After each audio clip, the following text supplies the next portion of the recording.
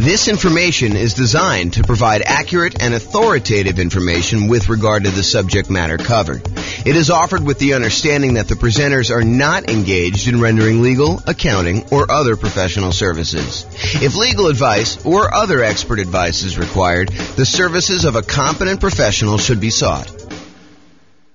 Welcome to the Warren Real Estate Investing and Real Estate Financial Planning Podcast. Learn all about investing in real estate in Warren, Michigan, with a combination of real estate financial planning and modeling with numbers specific to Warren, plus syndicated, more generalized recordings of live and pre-recorded real estate investing classes, not all of them specific to Warren. Be sure to stay tuned after the podcast for a message from our sponsors. All right, marketing to find off-market deals. I'm James Orr. Let us begin. So, finding deals. So, have you guys read the Millionaire Real Estate Investor book by Gary Keller? I think that is one of the best real estate investing books out there, honestly. If you have not read it, and if you read it a while ago, I would recommend you pick it up again. I haven't read it super recently, but I've read it multiple times, and each time I read it, I'm reminded of just how good of a book that is. So, if you're doing any type of off-market deals, I would strongly recommend you pick up The Millionaire Real Estate Investor by Gary Keller. It's from 2005, so it's a little bit dated in some ways, but some of the stuff he teaches in there is like principles. It's like timeless, so it doesn't really matter. But one of the things he did in that book, the book is sort of divided up into two major sections. One section is like the how-to. Well, maybe it's three sections. There's an intro section that talks about the myths of real estate investing. Then there's a whole like meaty section on how to invest and a whole bunch of principles sort of stuff. And then at the end, there's like almost like biographical interviews with real estate investors where they talk about their business and how they did it and what they're doing to succeed. So one of the interesting things about the book is when Gary Keller and Dave Jenks and Jay Papasan wrote the book, they interviewed all these different real estate investors. I forget how many it was, maybe 500 or so.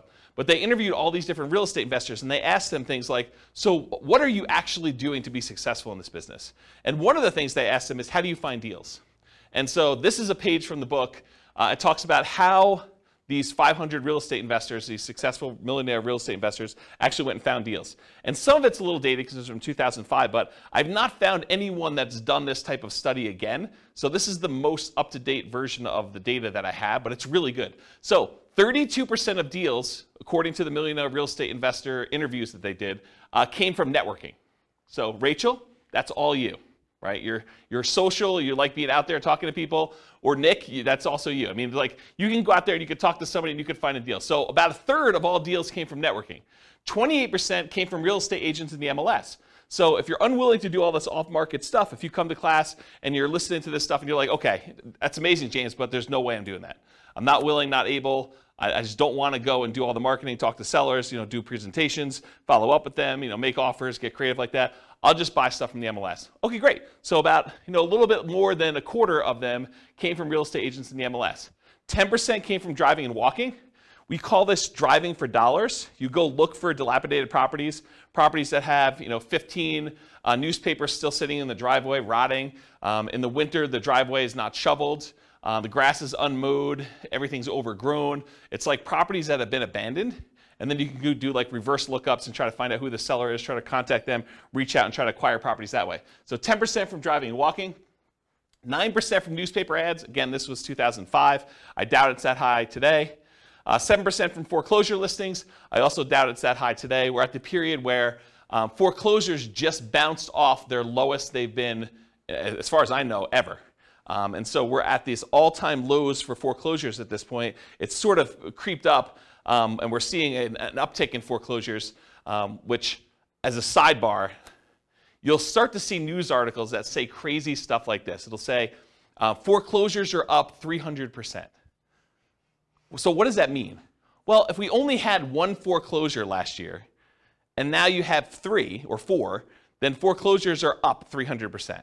So you gotta be really, really careful when you hear crap like that. Understand what the numbers mean. So if you had a really, really low number of foreclosures and now it's up 300%, yeah, and you want to look at historically how it relates to, what you've seen. And it's not just that, yeah, it's gone up 300%, but there was 300% from almost nothing, right? So that's where we are right now, is that we were at almost nothing. We were in this unbelievably hot real estate market after we kind of dropped interest rates with COVID and everything like that. And the demand for properties was insane. You see 20 offers on a property. And so it's really, really hard to have a foreclosure when, even if you're behind on your payments, you go list it with a real estate agent, and over the weekend you get your property bid up and you're able to sell it and walk away with money. So it would take a lot for you to have foreclosure in that particular situation where the real estate agent couldn't come in and just help you sell that property. So we had really, really low foreclosures. Now I think we're going to start seeing an uptick in foreclosures, especially as the market softens. But it could take some time. It's not like these things happen instantly overnight. So that's my kind of side note there about that. But 7% were from foreclosure listings. And I do think that that will be a viable strategy moving forward. Right now, though, as we kind of do this recording in, what are we in, July? June? We're in July? July 27th, 2022. We're at a low, and I expect that to kind of pick up. But it's really, really low right now. 4% came from for sale by owners. 3% came from the internet database research. 2% from targeted marketing, and 5% from other.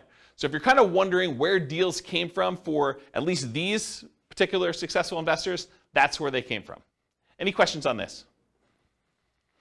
All right, cool. So why do we even care about doing marketing and finding motivated sellers? Because that's really what we're talking about. We're trying to find off-market deals, right? We're trying to find a seller who's motivated, who we can go in there and buy the property. But why do we care that they're motivated? I think for two reasons. I think finding creative transactions. If you go watch the creative transactions class we did, was that 2 weeks ago? It wasn't last week, right? But last week was partnerships. So I think 2 weeks ago we did creative transactions. So go watch that whole 2-hour class on the creative transaction strategy stuff. And then also fixer-upper properties, trying to find distressed properties where you could buy at a discount to add value in some form or another and fix them up. So those are the two reasons I think you probably want motivated sellers. You guys think of any others? That's pretty much it, right? Take a drink. So the creative transactions, just kind of for the record, owner financing, wrap financing, loan assumption, the rent-to-own, lease option, lease purchase family, agreement for deed, bond for deed, contract for deed, installment land contract, and then buying properties subject to the existing financing. So those are all the creative strategies. Go watch the creative strategy class. I can't cover a 2-hour class within another 2-hour class, which is probably going to go the full 2 hours is my guess. All right, so when I like to think about this real estate entrepreneurship model of going out there and finding deals and doing the business of being a real estate investor, marketing to find properties, doing all that stuff, I think of it as a whole process and system that we have. And so I've taught classes in the past. I'm not going to do it anytime soon, but this is my visual of the whole business model. There's everything from your kind of goals and affirmations and stuff to the daily marketing checklist, which where we are right now is this sellers process of doing marketing to find sellers, but there's also marketing to find buyers and renters and private lenders. All the different seller checklists, your callback, your research, making offers, following up, under contract, bought it, inactive, all the buyers checklist, the dream team checklist, the property management checklist, and the different steps in that, and then the business management checklist. So tonight we're really focused in on just this one small piece, and that is the daily marketing checklist and finding sellers. How do we go and find off-market deals, sellers specifically? So this is the daily marketing checklist, and we're just covering sellers tonight. That's all it's saying there. Okay, so doing marketing. When we do marketing, marketing really is broken down into two categories: one-step marketing and two-step marketing. One-step marketing is where you can actually make the sale in one step. You put out a flyer, you give someone everything that they need to know on the flyer in order to be able to make a decision to buy or not buy, and that's done in one step. Real estate transactions are a little bit more complicated, and so those tend to be done in what we call two-step marketing. You usually do marketing in order to get a seller to raise their hand and say, hey, I'm interested, I want more information, and then you follow up and you do like more salesmanship or more information or kind of different steps in the marketing process in order to give them everything else they need to then make a decision to do that. So specifically with motivated sellers, we're trying to get sellers to raise their hand and request more information. We're not trying to buy the house on the first ad. Okay, so realize that the intent of the ads for all the stuff we're going to talk about tonight is not that we're trying to buy the house with the first ad. You're trying to get them to raise their hand and ask questions and be interested enough so that you can then talk to them, give them the information they need, answer all the questions they have, and then help them buy, help them make a decision to either sell you their house or use something else. Make sense?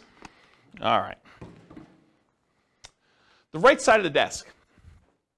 I was really fortunate. I had besides my father, who's also a real estate investor, I was really fortunate. I had a great mentor. He was a guy, lived in Houston, Texas, big home buyer down there. And he explained this concept to me. And the concept is being on the right side of the desk. Imagine for a minute you're like going to a bank. And you walk into the bank, you got your hat in your hand, you're like, hey, Mr. Banker, would you please be willing to loan me money? So he's sort of in the position of power. You're going there, and you're almost like begging them, to kind of loan you money. Do I qualify? Can you please help me? What do I need to do in order for you to loan me money? So as real estate entrepreneurs, real estate investors, what we really want to do is we want to be in the position where we're on the other side of the desk. We're on the right side of the desk where the seller comes to you and they say, so tell me how your program works. How can you buy my house? You don't want to be chasing a seller and trying to buy their house from them. You want them coming to you and saying, how does your program work? What can you do to help me? Here's my situation. Is this something that you can do to kind of solve my problems? So I prefer to have motivated sellers calling me saying, here's my situation, what can you do to help me? Versus chasing sellers and then trying to ask them, what's your situation so I can see if I can help? And I talked about the banker example. Here's one of the reasons why you want to do this though. Imagine for a minute, you're as friendly as Rachel and you want to go call for sale by owners. You want to go for some torturous reason. You want to go onto Craigslist and everyone who advertises their property for sale, you want to get on the phone and call them up and try to have a conversation with that particular for sale by owner. And you really want to buy properties creatively. You want to buy property subject to or with wrap finance where they basically leave their loan in place and you take over payments on their loan. So one of the things you need to know if you're going to go out there and try to buy properties creatively is how much do you owe? And imagine trying to get on the phone with a for sale by owner who is in the driver's seat because they're the one advertising, they're the one taking the calls, and you're trying to ask them, so, Mr. Seller, how much do you owe on the property? They're going to be like, what? Why do you need to know that? The price is $500,000. That's all you need to know. You don't need to know how much I owe on the property. That's the problem with doing this sort of like chasing sellers. Now, if a seller calls you, very different situation. I think you're much more likely to get a compliance from a seller to be able to tell you how much they own a property if you ask them if they're calling you versus you directly try to chase them and call them. Now, that's not to say that all sellers that call you on your marketing are going to automatically volunteer that information. And honestly, with as much information technology and how much information is available in a lot of markets, you're going to be able to find this out by looking it up on the internet. However, I think if you're trying to make deals like this, you're much more likely to get compliance and to be in the right position of authority by having them call you for marketing. Does that make sense, everybody? Okay. All right, so a little story time. So this was probably 2008, 2009. 2009, I'd hired a full-time assistant to help out with marketing in order to buy properties. And one of the things we were experimenting with, and it worked out really well, is we would put marketing out there, and when they called in from the marketing, we had them go to a live answering service. And so they can call 24 hours a day. The answering service was staffed. It was like one of those, like, if you're a medical doctor or something like that, and you want like an after-hours call center where they're willing to take messages, and it's that sort of like answering service thing. And you can give them a list of questions you want them to ask anyone who calls in, and they write down the answers and they send it to you. I think it was by email at the time, and then sometimes they even record the calls and they'd send you the recording of it. So I was like, okay, let me do some experimenting, and this is what we ended up doing. So when we did like marketing out there, I think we were doing mostly postcards at the time. We did postcards out there, and then when someone called in the postcard, they got called into the answering service. And the answering service would ask these 3 pre-qualifying questions to someone when they first called in. This was completely the first contact they ever had. Okay? So imagine you're like, someone who received the postcard that says, we're interested in buying houses, and this is the answering service, and these are the questions that they're getting asked. So the question number 1 was, are you interested in selling a home? So they call in, they're like, hey, is James there? And they're like, nope, sorry, James is not here. Are you interested in selling your home? Okay, and if they said yes, they said, great. Do you own your home free and clear, or do you have a mortgage on it? Oh, I have a mortgage on it. Well, great. Are you looking to sell the property for what you owe? So within 3 questions of calling the answering service, we had basically made an offer to the seller calling in to see if they wanted to sell their property for what they owed. And if you're trying to buy properties creatively, subject to taking over existing debt, or if you just want to know like what they're willing to accept, if there's some motivation there, a seller who's willing to sell their property for what they owe is, in my opinion, a sign of motivation. And so this was a way to pre-screen sellers to sort them by motivation. Not to say that the ones that answered differently wouldn't also be deals, but these are potentially greater quality leads. Does that make sense, everybody? So this was a really quick way to do that. And I think if I were going to do a lot of marketing again, this might be one of the ways I'd set it up.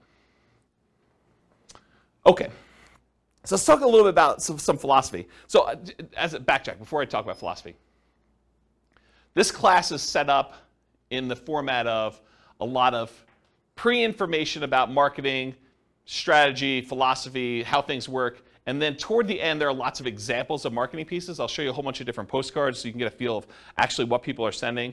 I'll give you some examples of door-to-door flyers type stuff, post-it notes.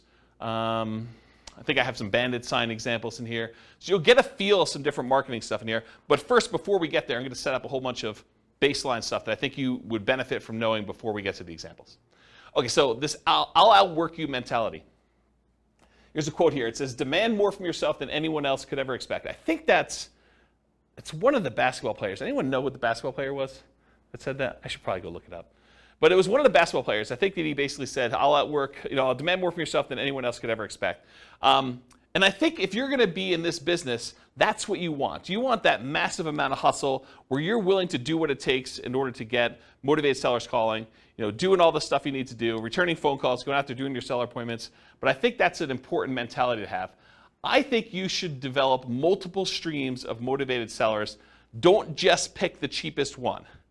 Because I think what happens, and this has happened to me in multiple businesses, because I didn't learn the lesson the first time or the second time, but you don't want to go and just do one type of marketing and rely on that one type of marketing in order to bring you deals.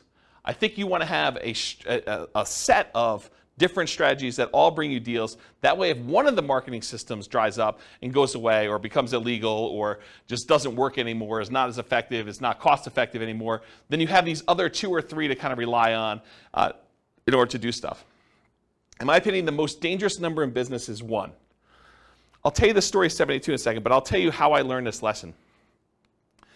So, I'm trying to think of how far back I need to go to tell you this.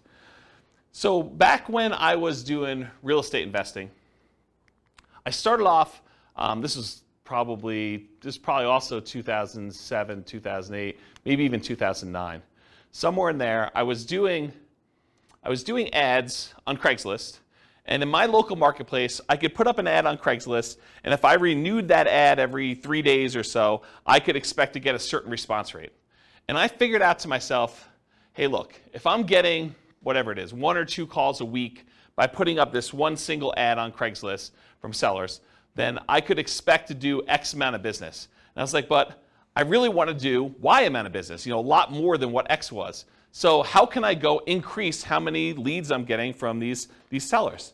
And so I thought to myself, well, I could go post up twice as many ads, but you're already on there. You're kind of like fishing in the pond already. Maybe you put 2 fishing lines out, and maybe it works better. But I did some testing, and it didn't really work out the way I thought it was. I would get really good response on one, but if I did more than one, it just seemed like I was spamming Craigslist and doing it more than once. However, I could say, hey, look, I'm doing this here in Fort Collins. Couldn't I go and expand into Denver and put up an ad and actually do ads in order to find sellers in Denver? And the answer was yes. So I could go do Fort Collins and I could do Denver. I was like, well, if I'm going to do Fort Collins and Denver, why don't I go and do Colorado Springs as well? So if I do 1 in Fort Collins and maybe I'm getting 2 calls a week in Denver because population is a little bit bigger. Maybe I'm getting another 1 in Colorado Springs, or another 1 if I go to Pueblo. And I'm like, well, why am I just limiting myself to doing this in Colorado? Why don't I go and do an ad in Miami or something like that? And so I was doing all these different ads in all these different cities. And this is how we actually ended up doing the largest wholesaling company in the US. We were in 280 markets doing this wholesaling stuff. Is we were getting deals in all these markets and then marketing them and kind of selling contracts or in some ways monetizing them. And so the challenge with this particular model was I was getting really low cost leads by doing this type of marketing. The challenge was eventually Craigslist didn't like it, right? Craigslist did not like the idea of us posting ads in all these different cities, and it was really a problem. But I was relying on one source of leads. if I had been doing Craigslist and direct mail and some voice broadcasts or whatever else, like all these different strategies we're going to talk about tonight, if I could have done all those, I could have been much more successful if Craigslist had shut down. But by Craigslist shutting down, we really had to push in order to keep doing it and get very creative in how we were going to solve this problem, when in fact I probably should have just gone and did some slightly different marketing in order to make it work. Does that make sense as to why I'm telling you the story about, don't just stick with one model because it's problematic for your business? Okay. So the story is 72. I'm going to kind of butcher this story. It's from Dan Kennedy, who's a famous marketing guy, not specific to real estate, but he's a famous marketing guy. And he tells this story about a dentist. And the dentist goes to a brand new town. He's never lived there before. He goes to town. He sets up a brand new dental office, and he crushes it. He's able to start this business. He operates it for a year or two, and then he ends up selling the business, packing up, moving to another town, and doing the same thing over and over again. And eventually, the dentists in the town that he kind of went to were like, hey, how is it possible that you're able to come to town and generate so much business and, really show us up by doing all this marketing, stuff like that? And the dentist says, well, I don't know one way to get 72 new patients every month, but I do know 72 ways to get one new patient every month, and I do all 72. And I think that's more the philosophy you want to have in real estate investing. You don't want to say, I've got one way to generate all the leads I want to have. You want to have several different ways to do it and kind of do one here, one here, one here, and just make sure that your costs are acceptable for all the different ones you're doing. You may have some ones that are really low cost, but maybe they're not quite as effective. You don't get the type of deal flow you need from that. Maybe one that you could scale up as much as you want, but it's more expensive, but it's still reasonable enough for you to keep doing it. And so maybe you do another deal or two per month from that, and then you do another deal, do another third one or fourth one, and you do as many different marketing strategies as you can in order to get the deal flow that you want. Does that make sense? Okay. All right, so how much to spend on a marketing test? There's lots of exceptions to what I'm about to tell you, but here's how I think about it. If you're trying a new marketing method, how do you know if it's successful? How much should you spend to find out if that marketing method works? You spend the amount of money it would typically cost you to acquire a deal, and you see if you acquire a deal. So if you say to yourself, look, I'm willing to spend $4,000, $2,000, $5,000, whatever it is for you, in order to acquire a deal that meets my investment criteria, and I'm going to go test a new marketing method, I need to spend that much money, whatever is acceptable for me from other marketing things that I know are working, that I'm finding deals with, in order to see if that generates deals for the same cost or better. I think that's a really good just rule of thumb for you to get there. So if it costs you $5,000 to do it, and now you're going to do a sponsorship ad on the newspaper, the newsletter thing for, a certain neighborhood or something like that, and it costs them, $500 a month in order to do this thing on the monthly newsletter, well, then realize you got to do it for 10 months to see if it's effective. You can't do it for 1 month and say, this didn't work. Or you can't do it, and if you get a deal the first month, you can't say, this did work, right? You got to look at it over a period of time and see that if it's consistently performing for you. And ideally, you don't look at your cheapest method. You don't compare a new test you're doing to the least expensive way you can acquire a deal. You could argue that you probably should do your most expensive, acceptable one, right? The one that you're saying, okay, I don't like paying this much, but I'm willing to pay this much to test this new marketing thing and see how it performs over time. And if you're going to do free stuff, if you're going to do, calling for sale by owner or, door knocking or things of that nature, make sure you put a value on your time. Don't just say it cost me, $27 in gas, but not count that it, took you 40 hours of time to do that. You got to put a reasonable cost on your time to see if this is effective. All right, any questions on how much to spend on a marketing test? Cool. All right, here's some other additional marketing beliefs. There is no failure, only testing and feedback. That's from neuro-linguistic programming. It's a kind of philosophy of neuro-linguistic programming, and I think it applies to marketing as well. You don't fail doing marketing, right? You do a marketing test, you say, did I get the result I wanted? No. Okay, now I got feedback. That particular way of doing it, that headline, that particular marketing piece, this particular group of people that I marketed to, that did not work. I got feedback on it, let's change something up. Maybe it's the message, maybe it's the people, maybe it's the media I'm using.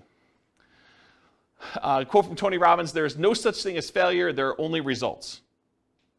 Similar idea. Thomas Edison says, our greatest weakness lies in giving up. The most certain way to succeed is always try just one more time. If you're not making the money you want and you have a reasonable profit margin, which you do in real estate investing, then you have a marketing problem. That's the challenge you have. So will it work? No one knows until you test. Marketers do know this. You have to test in order to find out if something works. You change one variable, you test again. One of my personal biggest aha moments was discovering if I wanted more motivated sellers, I needed to do more marketing to have them call me. It was like, I know how to generate a motivated seller call. Why am I not spending the money to do the marketing? Once I got that, I'm like, this just makes perfect sense. It's like money in one side, calls out the other, put a little time between them and a little bit of work and effort, deals on the other end. So hold your marketing ruthlessly accountable for results. This implies you are measuring the results you're getting. You have to actually measure and keep results and know what you're getting. I personally believe you need to get good deal flow, have enough deals coming across your desk so that you can see a reasonable number of deals and start sifting and sorting. You're not trying to convince all sellers. And we'll talk about this when we talk about lazy and poor marketing, but the challenge when you're not willing to spend money and have enough deals coming across your desk and you're doing like poor type marketing where you're willing to put in time and effort into it is you work so hard to get a seller that when you finally find one that's motivated, you try every possible way to make that deal work. But sometimes the seller is motivated, but the numbers or the deal just doesn't make sense. Like you're trying to buy a property, it's worth $400,000, they owe $420,000. You're like, the guy's motivated. Yeah, he's motivated, but you can't make that deal work. You got to just move on to the next deal. And if you had 10 other calls coming in that day, you'd be able to move on. The challenge is you only had one call that week, and now you're trying everything. You're like, you're coming to class, you're asking me, James, so I got this motivated seller. He wants to sell me the property. He owes $420. The property's worth $400. Pass.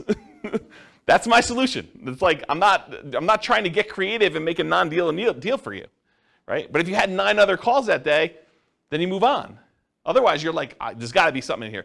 What's the old joke about the kid and the pony? There's got to be a pony in here somewhere, something like that. I don't know.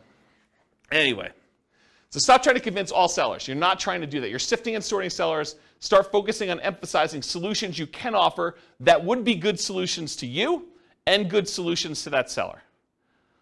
The language of, well, here's what I could do. Would that work for you? Makes a lot of sense. Only 25% of leads are legitimate and should advance to sales. And that's from Gleanstar Research. Only 25% of leads are legitimate and should advance to sales. Not every one is going to be a good fit for you. You're not trying to have 100% conversion rate. That is not your goal. We'll talk about conversion rates in a little bit. All right, feast and famine. You got to keep the pump primed even when you're drinking from the fire hose.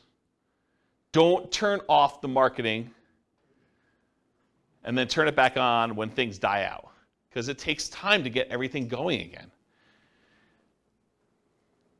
You want to keep your motivated seller pipeline filled. What I did is I figured out my numbers, and then I sent out enough marketing to get 1 call per day, my ideal pace. That's the pace I wanted to work at. So I figured out, after doing it for a little while, hey, look, I get about a call for every X number of postcards I sent out. I think it was like 140. I think that was my number. So for every 140 postcards I sent out, I would get about 1 phone call. And sometimes you'd get like lingering ones, but that was like the 1 phone call within a reasonable amount of time. And then you get the lingerers who saved it and they call you 6 months or 3 years later. Okay? Which you do, you get those. You get a little bit of like build up over time. But I was like, hey, look, if I want to call a day, I send out 140 postcards. So you don't have to do this, but I wrote software where I had the list of people I was mailing in a database, and I just exported 140 of them a day straight to Click-to-Mail. And I would send out the postcards that way. Okay? And that would give me about what I needed. Sure, there were days when I didn't get calls. There were days when I got more than 1 call. But it was about that pace. And I didn't start it and stop it. Right? Or you could work backwards from your ideal goal. And we'll talk about how to do this in the modeling spreadsheet. But you could say, look, I want to buy X number of properties. That means I need to do this number of phone calls. This means I need to put out this amount of marketing. So you can work backwards from your ideal as well. Okay? All right, looking inside and outside the industry. So study what other people are using inside your industry and outside your industry in order to find ideas of what kind of marketing to do. All the marketing that real estate agents use to find sellers for listing, that's what you're doing too. If you ever thought about it that way, real estate agents are trying to market to find sellers who haven't yet raised their hand and say, I want to sell my property. And they're trying to find those so that they can help them sell their property and get retail price. You're doing the same thing. You're trying to find sellers that want to sell properties. Your criteria for what is a seller that you can help is probably different, but you're still doing the same type of marketing. Or real estate agents sometimes are looking for buyers, which you might be as well when you get your property, or tenant buyers, or tenants. So you can look inside your industry for ideas. But don't just get laser focus on everything inside the industry. You can also look at what's happening outside the industry, what's working that other people are not doing, and bring it into your own business. So there were not a lot of real estate agents when I started doing these real estate investor classes that were teaching investor classes in order to generate clients in their brokerage. But there were financial planners who were. Financial planners were doing, a little lunch and learn or dinner thing where they'd come in, they teach a class on how to optimize Social Security, and they would use that to generate clients. Why weren't real estate agents using that? I don't know. I just started doing it. Same idea for your stuff. Look outside your industry for people that are doing something else, and then see what you want to adopt for your business. Okay? All right, so I know I could. I don't know if I will, but I could do a whole class on this particular spreadsheet. And the last time I taught a class on this particular spreadsheet was in 2016. I did a whole class that literally just went through each box in the spreadsheet, and I talked about my assumptions and how each step worked and everything.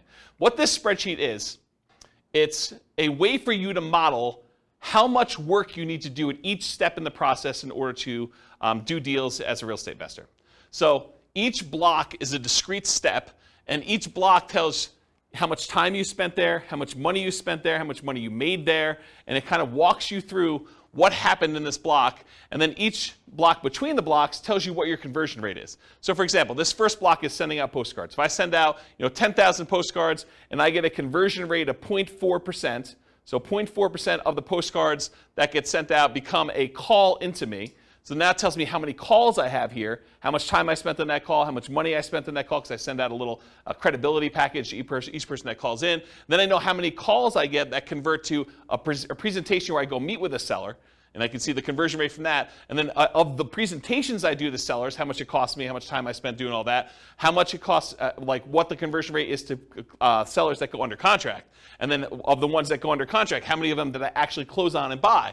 And then of the ones that I close on and buy, how many tenant buyer or tenant calls do I take? And then how many tenants do I meet at the property? And then how many applications and the negotiating of leases do I do? How many signed leases do I do in managing the property? How many closings do I have for them when they finally buy the property? And then what the sale to the tenant buyer looks like at the end, and how much money was made and how much time was made. And then at the end, I sum up all of the time it took for every one of these steps, and how much money was spent in each one of these steps, and then how much money was made from all of these steps. And I could tell you what my dollar per hour was, and what my conversion rate was, and how many houses I sold. So now I can go back in here, once I know all my conversions and I got my costs and times and everything, I can come in here and say, okay, instead of sending 10,000 postcards, what if I sent 5,000? And it trickles all the way through and tells me, okay, now you're going to get this many calls and this many tenant buyers and so on. And then it'll tell you here at the end, you're going to do one deal and it's going to be this amount of money, or 2 deals, or whatever it is for you. And you get to look at all. Then I added a whole bunch of additional things, because every once in a while you'll do a seller presentation and you're not going to buy it yourself, you're going to wholesale it. Or you're going to list it if you're a real estate agent, because you're going to do that too. Or you're going to do something else from the tenant buyers that call in. You're going to help them buy a house if you have a real estate license. Or you're going to help them buy a wholesale deal, like wholesale retail. And so you can look at things that happen in parallel. So of the marketing that goes in, sometimes those get split off and you're doing additional things. You get a certain number of wholesale deals or listed properties, or other tenants that you're going to help buy a property, tenants that you call in originally and you can help them buy a property, and you can look at all the dollars, and then you can sum up the whole thing and find out, for this amount of spend on my marketing, how much should I make total from all of these different things, and how much time did I spend, and what's my dollar per hour? And then you can see which ones are most profitable, which ones are least profitable, and so on. So if you know, I want to do one deal here, and all these are other 0, right? You can say, I'm not doing any of these ones, but I want to do one deal here, you can toggle all of the numbers on the front end to find out how much you do need to spend to do that deal in whatever time period you're doing. Does that make sense? So that's the short version of the 2-hour class I teach on that particular thing. And you can download this spreadsheet. I'll put a link to it in the show notes. Okay. Any questions on this? Is that helpful, though, the idea? Wamsi, yes. So my question is, so this is just for one marketing strategy when you like post postcards, right? So this can be like duplicated to multiple strategies, right? Yes, Wamsi. So the question was, in the one that I'm showing on the board, it is for one marketing strategy, postcards. You could do postcards and add another box for door-to-door flyers or for doing pay-per-click ads or doing search engine optimization. But you need to figure out what the equivalent time and money spent is and like all that is. And then you could have them all go up and add into this field initial calls. Or you could do a different one because if your conversions are different for different types of lead sources, you may want to have certain parallel steps and then eventually they all merge together into something and kind of expand out. So yes, you could do it that way. For this one, I simplified it. It's only doing postcards. Got it. Yep, good question. Any other questions? Cool. Is this helpful? Crazy stuff? Yeah. Okay. Target profit. So it can vary depending on your market, but in general, I'm going to pull out a number and say $25,000 per deal, or 10% of purchase price to adjust for higher, lower price houses. Now you could decide, hey, my profit margin is $50K and my houses are really cheap, or you could say, hey, look, in my market, it's really, really hard to get a deal, period. I'd be happy with $15,000 or $10,000 or whatever. And then you could also say, look, I want $20,000 base plus $10,000, $15,000, $20,000 for each year that I hold the deal. Because you may decide, hey, look, I want to make $20,000 up front when I buy this, but in addition to that, if I'm going to hold this property for 2 or 3 or 4 years with a tenant buyer in there, I want to make extra profit per year. And you figure out what your numbers are for you making sense, and then you do that for that. And then I think, again, this varies a lot, especially with inflation type marketing you're doing, but to spend $2,500 in marketing to net $25,000 seems like a reasonable ratio to me. Okay? That's a 10-to-1 profit to marketing ratio. For every $2,500 you spend, plus some labor, because there's definitely time involved, as I talked about in the last spreadsheet, plus some labor. So for every $2,500 you spend, you make $25,000 on the deal on the back end. For every $100 you spend in marketing, make 1,000 is another way to think about it. In a more normal market, maybe your numbers go up to 20-to-1. So $2,000 for every $100 you spend. And in really, really hot markets, it might be worse than that, right? You may have to spend more money in order to get a deal and still only make the $25,000. Okay? Any questions?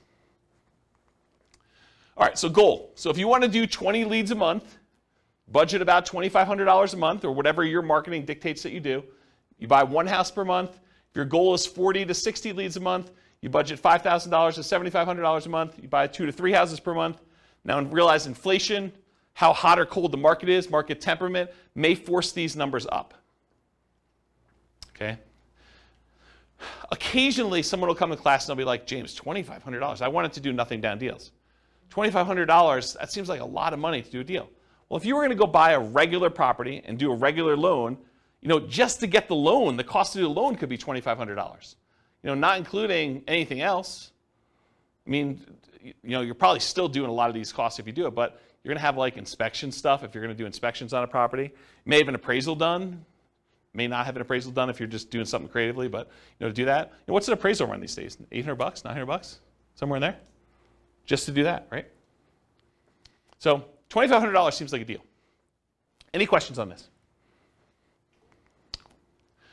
All right, motivated sellers for lazy and poor folks. So lazy methods are more time than money. You have more time than you have money. I'm sorry, lazy method. I was like, that doesn't make sense to me. Lazy methods are more money than time. I was like, yeah, that doesn't make sense. So more money than time. You're willing to spend money because you're unwilling to do manual labor in order to find motivated seller leads. It's easier to scale up in size. You just spend more money, you get more leads coming in. It's harder to scale up when you're doing poor marketing methods because you have a limited amount of time that you can spend. Okay?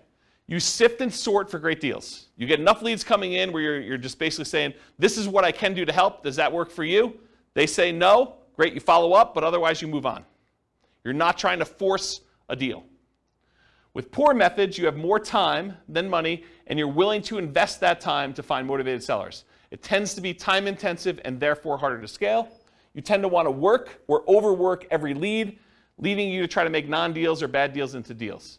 There is some overlap between the two. One example is bandit signs.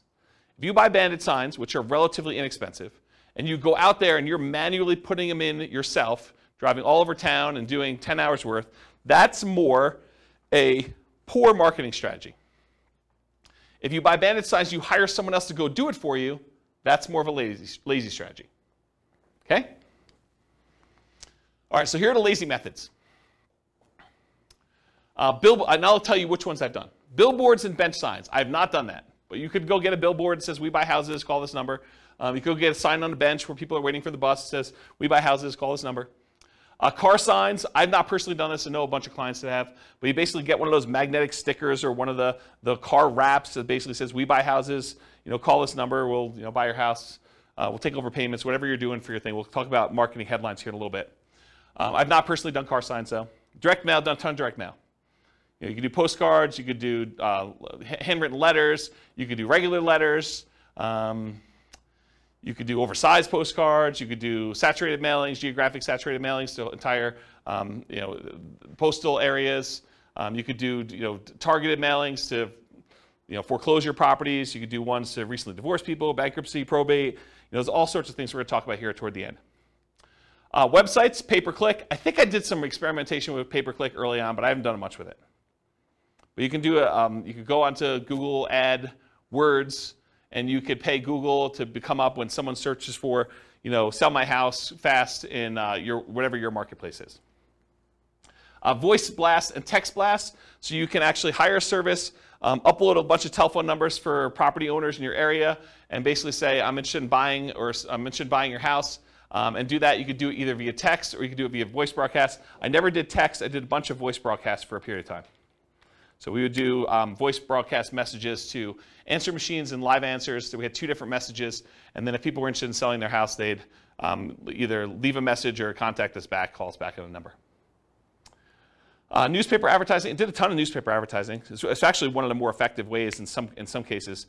We would do ads in the paper, just like classified ads. We also got there was like a monthly publication. Was it Fort Collins Forum? Does anyone know? It was like an old newspaper. I think it was called Fort Collins Forum. And we'd have like a half-page ad covering the full front half of a newspaper ad, and we'd buy that each month. And that was pretty effective.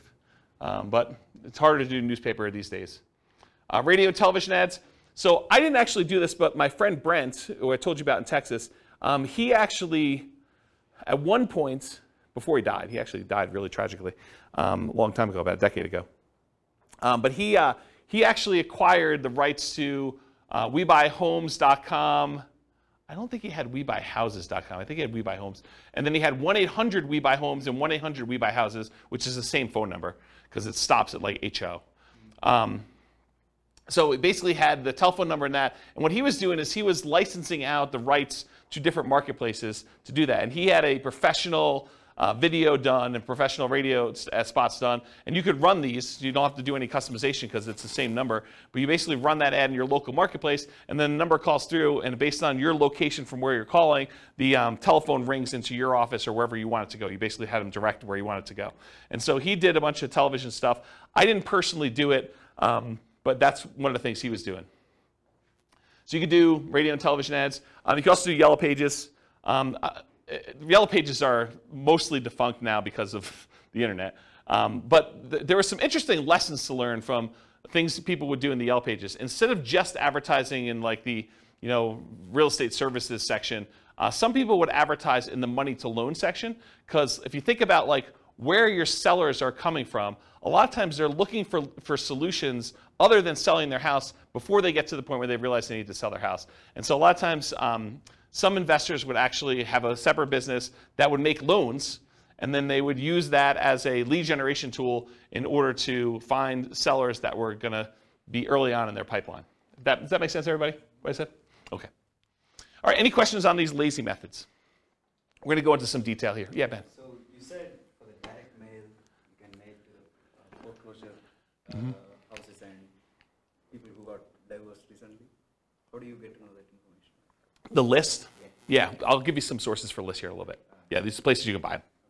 Yep. So the question was, where do you get the list for people going into foreclosure or people that had a bankruptcy or something like that? And you can buy it from list brokers. Yep. Okay, any questions on lazy methods? We're going to go into some detail on mostly direct mail. I think that's mostly what we're going to cover from tonight in detail. Any other questions on this stuff? All right, cool. So here's some of the poor methods. If you're willing to put in more time, bandit signs as an example, although I told you if you want to do bandit signs and make them lazy, you can actually pay someone to do them.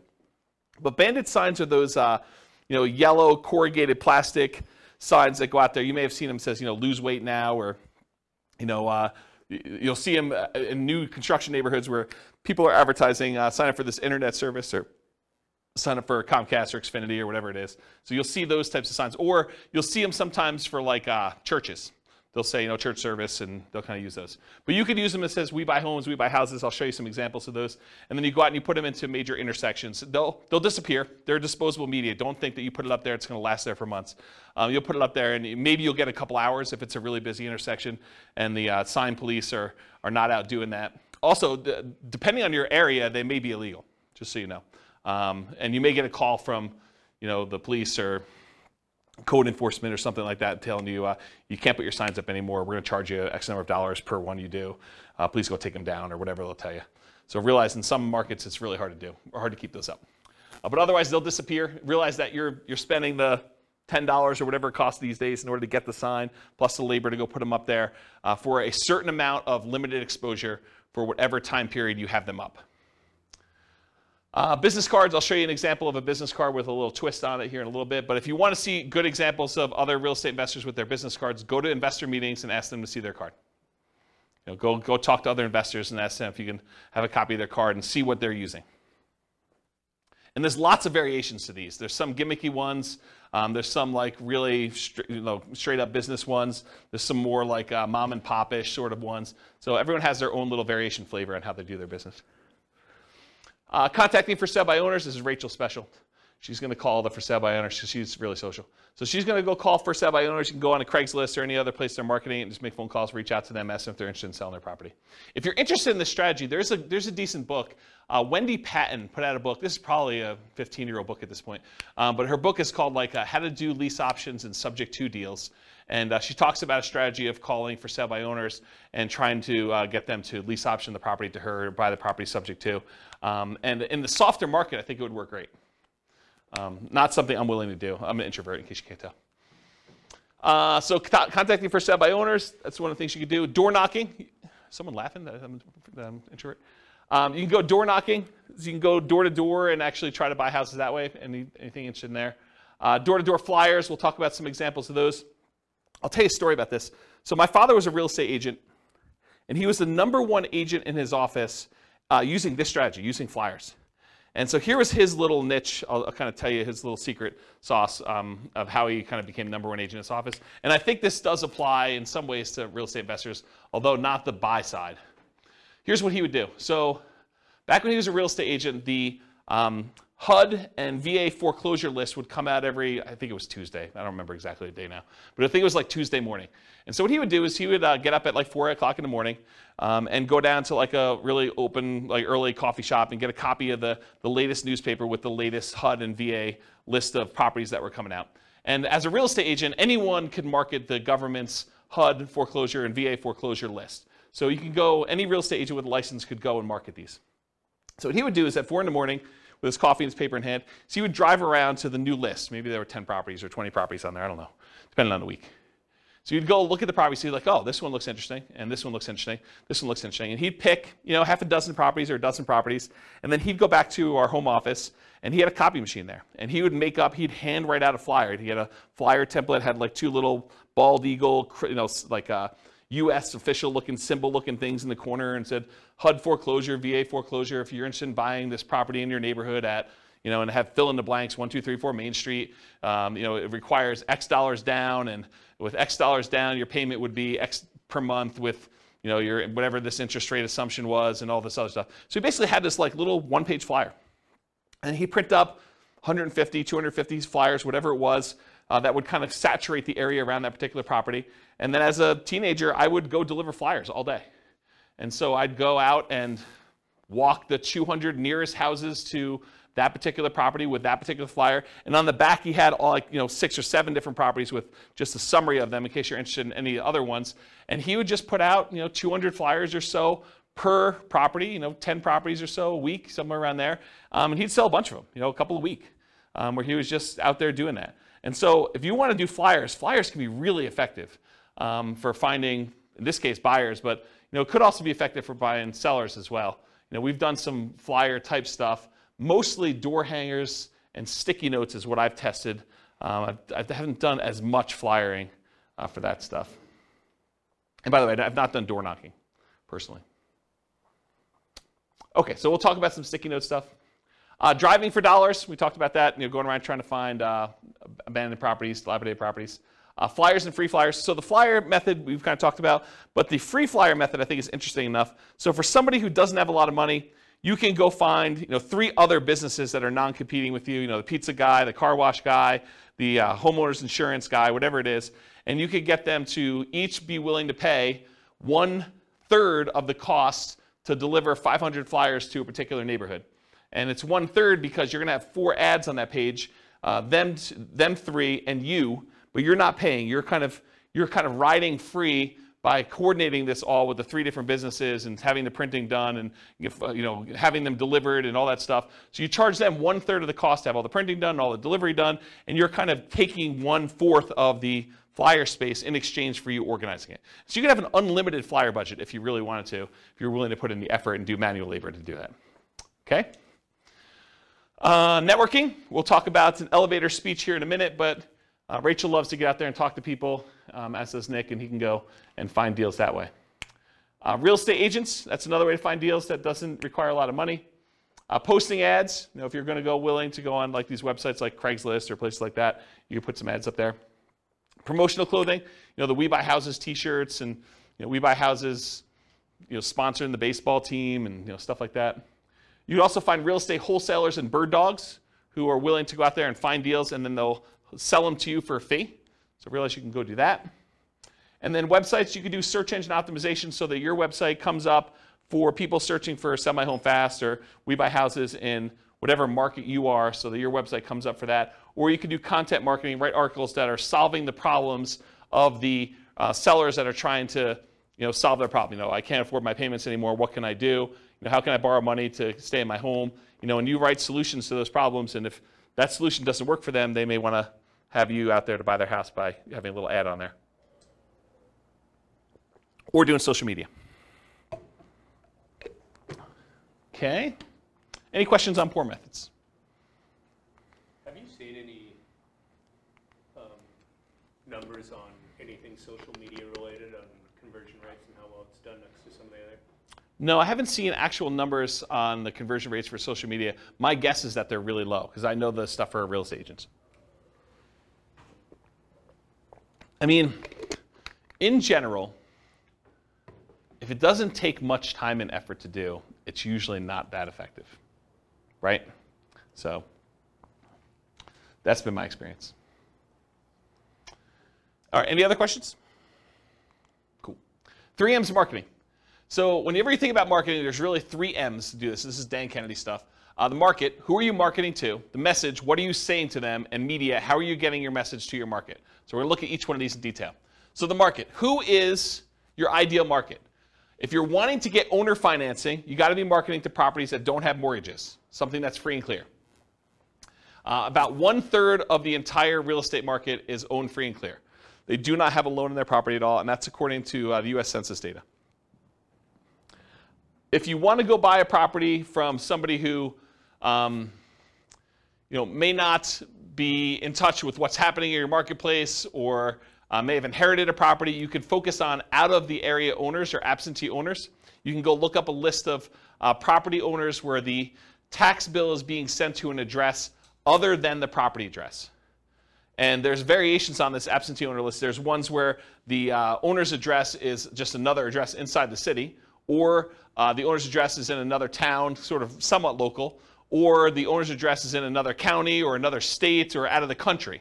So you could pick whatever list you want to focus on in order to find sellers that are whatever distance from the property that you want.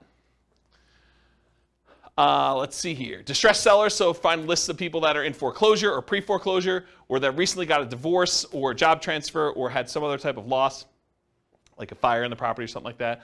So some other thing that is distressing the seller, and you can find some of those lists. Some of them are harder to find. Job transfer is probably really hard to find. A lot of the other ones you can probably find pretty easily. House characteristics, maybe you only want to buy duplexes or triplexes or fourplexes. You can kind of narrow your list down and market only to those things. You only want to buy 4-bedroom properties, or properties that have at least 2 bathrooms, or properties that have oversized garages, or properties that are horse properties, or properties that you can bulldoze the property down and do some type of development on it, or you could do things based on lot size. You don't want to have too big of a lot, or maybe you really do want to have big lots. Whatever it is that you want to do in order to do characteristics of the property, you can kind of market to that particular list. And then anything other than that, bankruptcy, divorce, whether they're people who recently got married, probate, or assisted living, you can kind of focus in on whatever niche you're trying to serve. Any questions on market? All right, this picture is from the Millionaire Real Estate Investor book by Gary Keller. And in this, he basically determined which part of the real estate market was ideal for real estate investors. And so there's 4 different characteristics he's measuring here. How well they cash flow, how much hassle they have, how much appreciation they typically have, and how liquid they are, how easy are they to get in and out of. And he talks about low-end properties, average properties, and high-end properties. And then he shows you, on a scale of cash flow, whether it's low or high or medium, hassle, low, high or medium, appreciation, low, high or medium, and liquidity, low, high, medium. So for example, liquidity, low-end properties have low liquidity. Okay? Then it goes up, and for the average property, they have relatively high liquidity. It's easy to buy and sell them. And then as they get more expensive, they also have low liquidity. As for appreciation, properties on the low end tend not to appreciate as fast as properties in the average, and properties on the high end are about medium. Okay? For hassle, low-end properties tend to have the highest hassle, average properties tend to have the lowest hassle, and high-end properties tend to have high hassle as well. And then low-end properties tend to have the best cash flow, average properties tend to have intermediate or medium cash flow, and the high-end properties tend to have a little bit lower than medium, but not quite all the way to the low cash flow. So if you look at where are these curves at their best, and you'll find that it's not the very, very low end, and it's not the very, very high end. The great deals tend to be at like the quartile, about the 25th percentile of the marketplace, and good deals tend to be in this kind of like median section around the 50th percentile. So if you ever heard me in another class say, we typically like to invest in the second quartile. You don't want to be buying the cheapest stuff. Although, as I say this, there are niches where you could decide, hey, listen, my specialty is low-end properties, or my specialty is luxury properties. And you can make that work. But in general, the kind of sweet spot is that second quartile. Not the cheapest stuff, and usually below the median. Okay, so that's generally where it is. Now, does it have to, if you say, I don't buy, median's 500,000, I'm not buying 505. No, you can go a little bit above it, but you don't want to be crazy. Okay, any questions on this? Being in the middle of the market. Cool. All right, so here's some example motivated seller marketing headlines. You could do stuff like, we buy houses, or we buy houses cash, or we buy homes, or we buy homes cash, or cash for your house, cash for houses. Sell now for cash, cash now for your house. Sell your house in 9 days. Here's one I like. How to sell your house as is for a fair price on the date of your choice. Or how to sell your house for full price on the date of your choice. How to sell your house as is for a fair price in 9 days. Discover how to sell your house quickly. Sold in 9 days. We buy houses, we take over payments. Stop foreclosure, avoid foreclosure, facing foreclosure. We buy houses any condition or situation. We buy houses any price or location. So those are some different examples of motivated seller marketing headlines that you could possibly use. Nick? What's the 9 days? Why 9? Specific number, and you can do it. something that you can perform on. If someone is really distressed and they're like, look, I need a quick solution, someone that could buy their house in 9 days is attractive. Yeah. I just wondered why 9, that specific number. Yep. The amount of days to be able to close a deal. No, I mean, you probably could close faster than that. You can do 8 days. You can do 11 days. Whatever you want to do. Yeah. Should be believable. Any questions on headlines? All right, so here's an example, probably one of our first examples of actual marketing. Alternative headlines, often used on media like sticky notes or some postcards. Notice, warning, or attention homeowner.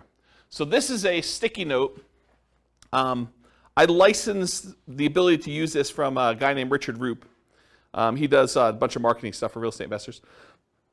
And so this is the example that Richard Roop uses. We've done these and they've worked really well. In fact, I have a funny story. So on this thing here, when you print them out, this shows up in blue. It's like Richard's initials and number 37. And we don't change it. It's always 37, no matter what it is and who it is.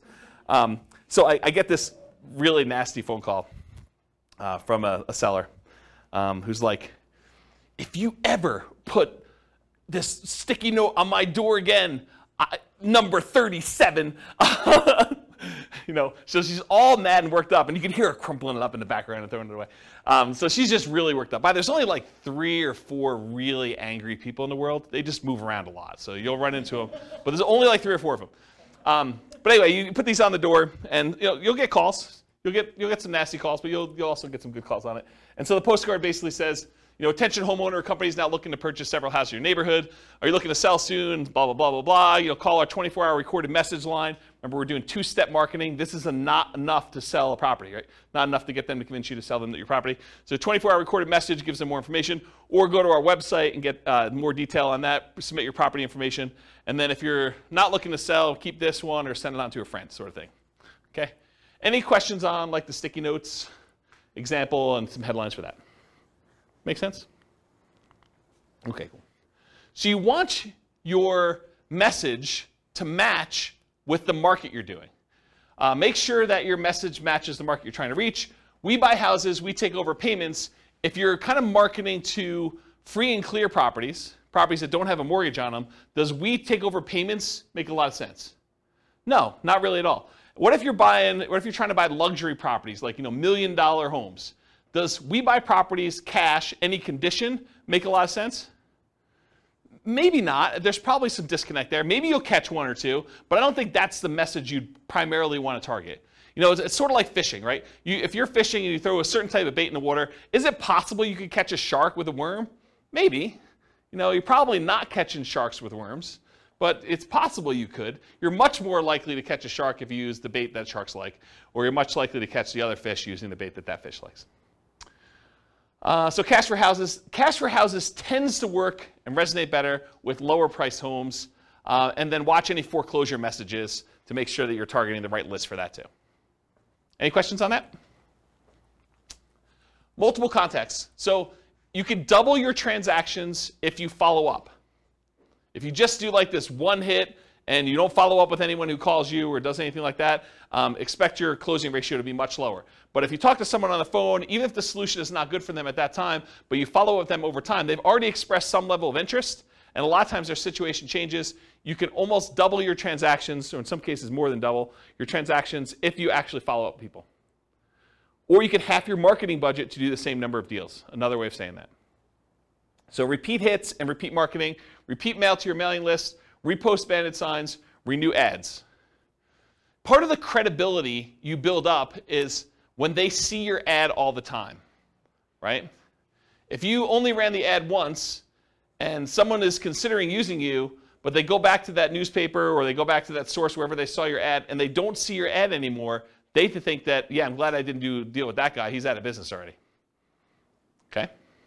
Meaning top of mind? Yeah, top of mind. Yep, that's another way of saying it. Yep. But there's also a credibility factor too, right? Like if you just disappear, they don't know if you're still around. Offer made follow-up. Does everyone accept your offer? For every offer you make, does everyone accept it? Absolutely not. Nope. So send a thank you note immediately. Put the seller on an automated mailing list for more frequent follow-up. I recommend monthly. This will double your closing percentage. So if you were closing 1 out of 20 before, with proper automated monthly follow-up, you'll close 1 out of 10. Credibility packet and testimonials include a benefit-laden information about how you help sellers, plus testimonials.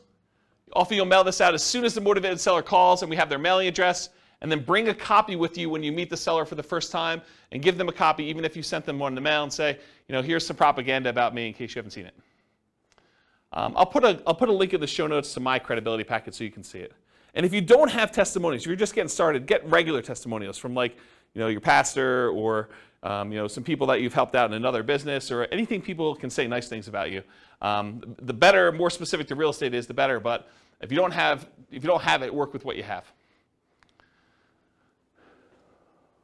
Any questions on credibility packet testimonials? Cool. Commit to improve your response rate in all your marketing. So each marketing campaign that you do is a horse race. You always want to be testing one variable with two options to find out which one's going to win. It requires you to measure your results so that you can improve them. Focus first on testing headlines to get the maximum response. So headlines are the easiest thing to test. It's often the biggest impact. And as you do more testing, be careful of improving response while sacrificing quality, conversion on the back end. For example, you could boost response by saying full price instead of fair price, but it might be at the expense of getting acceptable deals to you. So you can get more calls, but maybe you're not converting as many because you changed your wording. Does that make sense? Okay. More ways to respond tends to increase response. And then other things to test beyond copy might include 800 numbers versus a local number, your website, your email, or your fax. Although faxes are kind of going out of the way, people still use them, especially older people. Any questions on this? Cool. Ratios. So there's 3 different books that I'm aware of that have actually cited how many deals you need to look at, how many offers you need to make to get a certain number of deals done. These are the 3 books. Real Estate Riches by Dr. Dolph DeRoos. It's part of the Rich Dad Real Estate Investor series, Robert Kiyosaki's guy. But the actual author is Dr. Dolph DeRoos. And he talks about the 100-10-3-1 rule. You have to look at 100 properties. You make offers on 10. You get 3 accepted. You close 1 deal. Carlton Sheets, who's been off the air for a while now, his no down payment course talked about the 50-1 rule. So you have to look at 50 properties, talk to 50 sellers in order to get 1 deal. And then the Millionaire Real Estate Investor book by Gary Keller and others, he has the 30-10-3-1 rule. So you look at 30 deals, you make offers on 10, you get 3 under contract, you close on 1. And then Weekend Millionaires, Frequently Asked Real Estate Questions by Mike Summey and Roger Dawson. That book talks about a 30-1 ratio. Look at 30 deals, get 1. Really, if you're looking at the top 5% of properties, you're trying to find the best deals, right? You need to look at about 100 properties in order to find the top 5 properties to do that. If you think about it in that ratio, that's probably another way to look at it. And also, outside the MLS is different than inside the MLS. They're just different numbers. Any questions on these? Yeah.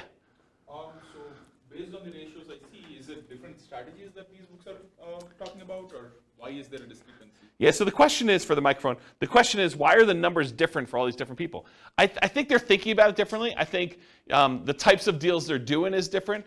I also think these aren't exact, right? It's hard to give a number when you're teaching students, because these are all people teaching it in the book, right? It's hard to give a number when I'm the one doing the presentation versus you doing the presentation versus Bill doing the presentation, right?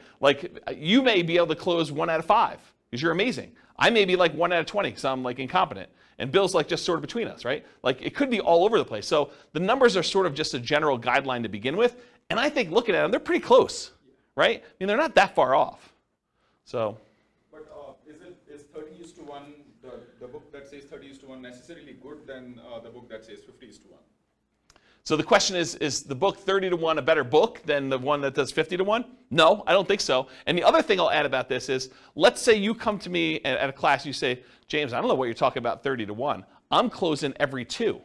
And what I would say to you is, maybe you're not doing good enough deals. Maybe you're not making your offers low enough where you're getting too many accepted, right? Maybe you should be more selective. So you could go in there and offer full price. I'll pay you full price. I'll get a loan. I'll buy your property. Well, yeah, it's easy to get those accepted, right? Yeah. If you're coming in, you're like, I'll pay you half price. Maybe you're not getting, 1 out of 100. Maybe you're 1 out of 200. But maybe that's okay for you. Yeah, Ben. Just a thought too on that. I think when you have a better ratio, maybe you're just doing more targeted marketing with the leads that you initially get are higher quality leads and make them more expensive too. Yeah. So. They're different kind of deals too, Yeah, Ben says, maybe you're doing more targeted marketing where you're doing probate lists or bankruptcy lists or foreclosure lists, and you expect your ratio to be higher or something like that. You expect it to be more motivated, and that's definitely a possibility. Yeah. Because Dolph does like 100-unit commercial, 100-unit apartment complex deals and stuff. Yeah. So we're talking about different types of deals in there. Absolutely. I mean, there's lots of variation in this, right? I'm just trying to pull these out of different books to show you at least what some have said. And if anyone knows of, even on the recording, if anyone knows of another book that gives numbers, or even another website that actually gives numbers based on some data, I would love to know about it. So feel free to reach out to me via email. Any questions on ratios? Cool. All right, testing versus buying tested marketing. So you could write your own marketing. I mean, I'll show you some different examples. You can go find a ton online. You can go write your own and kind of use that and test it with your own marketing dollars. And when you do your test marketing, you're testing the market, who you're mailing to. You're testing the message, which is what you're kind of creating yourself. You're testing the media, how you're getting the message out there. And then you're testing your sales skills. Or you could buy marketing from someone who has 100 students who have sent out 100,000 pieces of mail, and you know that the marketing message is effective and works, and then you eliminate one of the things that you're testing. You're still testing the market. You're still testing the media, and you're still testing your sales skills, but at least now you know that the marketing message is sound because you bought it from somebody who's had a whole bunch of students test it in a bunch of different areas. Okay, so I personally, once I understood this, I went and I bought rights to use someone else's marketing materials. I did not create my own. I would tweak stuff just a little bit, but for the most part, I was borrowing Richard Roop stuff. I'd pay him a license to do it, and I would actually do it. So do what you want to do. Yeah, Rachel. Do you feel like, compared to when you were doing this, and now the market is differently saturated in terms of wanting to see something unique versus getting 5 postcards that say the same thing? What different people? What is that? So the question is, do I think that compared to when I was doing it very actively versus now, do I think the market is saturated? And I think back when I was doing it, the market was saturated. And you'll see a ton of different examples. And this is just a really small sampling because everything I got, I would stick in a drawer and I'd save because I would keep a marketing swipe file. And so I would look at all the stuff that came, and you'd see people that obviously were subscribing to stuff, but it was less common than you'd imagine. A lot of people would create their own crap, and they'd send out their stuff. And some of it was really good, some of it was really bad, right? And you could sort of see this. And then you also see, when you own properties for a very long period of time, you see longevity. You see the people that are mailing every 3 months and how long they've been in business. And you see the kind of fly-by-night, oh, this person only ever mailed me once sort of thing. And when you have a bunch of properties in the area, you could see multiple copies and see who's marketing where and stuff like that. So I think in certain markets, you're going to find a lot more competition. In other markets, you're going to find a lot less competition. And if you're marketing to do certain things, you're going to find more competition than other things. So there's, I think personally, a lot of fix and flip people out there. There's a lot of marketing to find fix and flip opportunities. It's just saturated market. There's a lot of folks that are willing to do that. There are probably less people willing to do creative financing. Still a bunch, but less, I think. And then there's probably less people doing like luxury houses, as an example. Although I don't own a lot of luxury houses, so maybe there's a ton of marketing on there, but my understanding is that that's a underappreciated, underutilized niche. Okay? As just one example. Does that answer your question? Yeah. Okay, cool. All right, so sample elevator pitch. So, Rachel's out at a cocktail party and someone comes up and says, so Rachel, what do you do? This is what you say to somebody. An example. You could come up with your own, but here's an example of something you might say to somebody to describe what you do. So I'll just kind of read you it. Sometimes people need to sell a house quickly or would rather not wait to have it sold by a real estate agent or for sale by owner. Well, my company helps those people by buying their homes directly, often using private funds. Then we help people, often people who find it challenging to buy a house traditionally, buy the houses from us. Often this involves renting or providing flexible owner financing to the buyers. So that would be an example of an elevator pitch that you might use. Now, if you were trying to raise private money, you might say that same thing, but after where you say my company helps those people by buying their homes directly, often using private funds, you might add in an additional thing about private funds. We help investors who are wanting to have alternatives to the stock market investment where we help them, we pay them a return on those funds or something like that. So you could add that in there as well. Does that make sense? And adjust this for whatever you're doing in your business. Cool? Okay. All right, so here's a sample business card, and you guys there's lots of different, real estate investor business card variations. The reason I want to show you this one is it has an interesting twist that I've not seen used before. So in the state of Colorado, at least, the raising of private money is technically a licensed activity. You're supposed to have a license in order to borrow, like collect money from someone and give them a note secured by property to do that. So it's technically a licensed activity. And you're not supposed to go out there and actively advertise that you want to pay people a return for their money. That's a no-no. You're not supposed to do that. So the way that I thought about this is I'm supposed to disclose that I'm licensed. So why not use my license disclosure as a kind of sort of backdoor advertisement? So for my business card, the front of the business card looks like a traditional, I buy houses and apartments, private real estate solutions, has my contact information on there, my name, that I'm licensed, professional real estate entrepreneur, has my address, my website, and my email address on there. Nothing surprising about there, and this really kind of grinny photo on there, which people have told me I look a little crazy in that photo, back when I had hair. And then on the back of it, it says, licensing disclosure for private investors looking to earn returns from private real estate notes. So this is my disclosing to them that I have a license and how the license works. And so it says, notice, the company name is a mortgage broker-dealer licensed by Colorado Division of Securities to create notes paying interest secured by a deed of trust on real estate for private individuals seeking those investments. James Orr is a licensed mortgage sales representative for that company. So this was a way to sort of advertise for anyone who is interested in that I am licensed and I do those things. Does that make sense? I've not seen anyone else do that. So I thought it was kind of an interesting way to do it. Any questions on this? I will get a beverage. Okay. And if the creepy photo wasn't enough on the front, it's faint on the back. Yeah, right? It's like my hypnotic stare. Hypnotic stare, creepy hypnotic stare. Okay, so here's some sample bandit signs. And you've seen these, right? We buy houses cash, fast.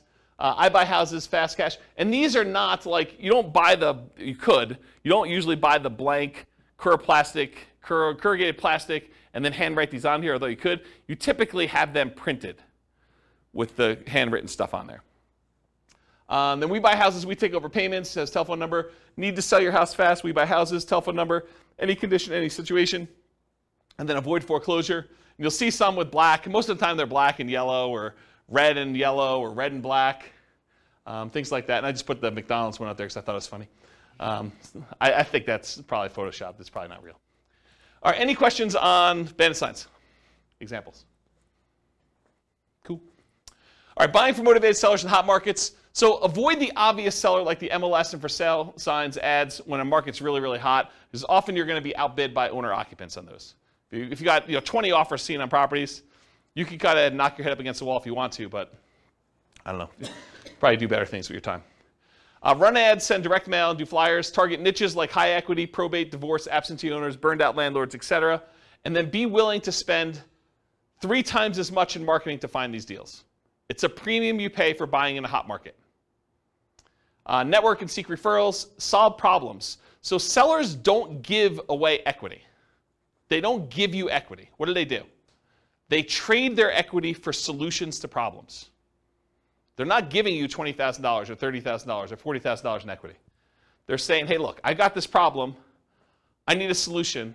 I'm willing to trade you this equity for a solution to that problem. And then be willing, in some cases, to pay full retail with creative terms. That's one way you can deal with hot markets. And we're sort of coming out of a hot market right now.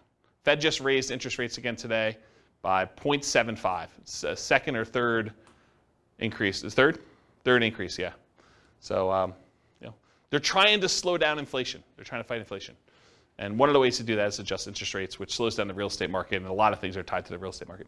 All right, any questions on hot markets? Cool. All right, let's talk a little bit about direct mail. I like direct mail. So what are the pros and cons of doing direct mail? So I'll just kind of share some with you. You have a lot of control when you do direct mail. You do a lot of testing. You control when it goes out, how it goes out, all that stuff. Your coverage and reach, you can have really good coverage. You can have really good reach by going long distance. You do stuff local. You can focus on a lot of different things. There's a lot of flexibility. You can put out a large amount. You can put out a small amount. You can put out a small amount all the time, like every day. You have pretty good impact, especially if you have really good ads. You could change the size of the ad to have really big impact, or you could do postcards and do a lot of them. It has a pretty historic response rate, and with the movement of a lot of companies away from direct mail, there are less people competing with you in your mailbox. You show up alone. Versus someone goes online, you do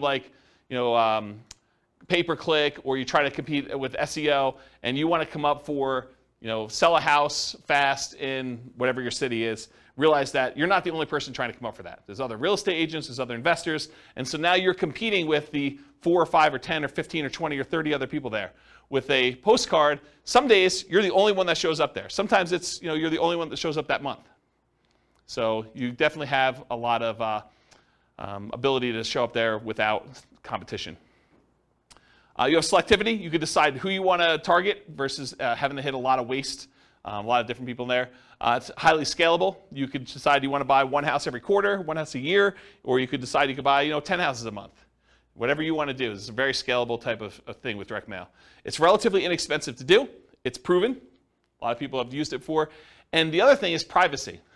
If I want to find out what someone is doing in order to market to find properties, and you're doing stuff online or you're putting an ad in the newspaper, I can go look at that newspaper, I can go look at the online stuff, and I can see what you're doing in your business. And I can try to deconstruct that.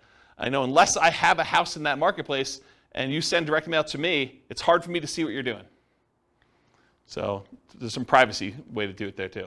What are some of the downsides? Sometimes there's delays in delivery. You can't always time this perfectly. Sometimes you get poor quality lists. You'll have a bunch of undeliverables or bad names on there. The cost per exposure is relatively high to get your message in front of somebody. There's some possible saturation. And then sometimes the mail gets lost or it's undeliverable.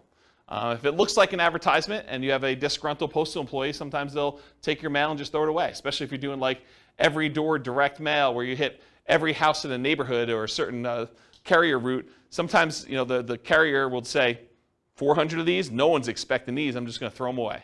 So you have some loss when you have that. All right, so those are pros and cons. So farm areas, let's talk about mailing lists and stuff like that. I'll show you some examples. So farm areas, geographically, you can decide you're going to market to a specific county or a specific city or a specific MLS area or a specific subdivision or a specific zip code.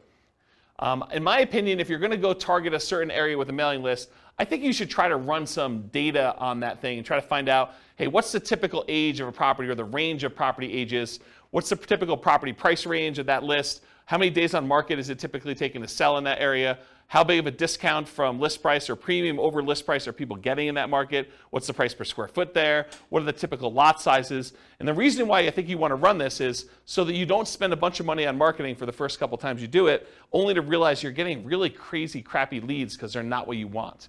You want to find out what the people you're mailing to, their houses look like from like a data perspective. Your own ones or ones around you, so you pick geographically. You don't have to do local. You can decide to buy outside another market if you prefer. I was doing a lot of stuff in other markets. So I would do some stuff here, but I finally started doing a lot of marketing to some other cities that I wanted to buy in. Finding deals that fit your criteria based on geographic stuff, and then there are exceptions to every rule, all this stuff.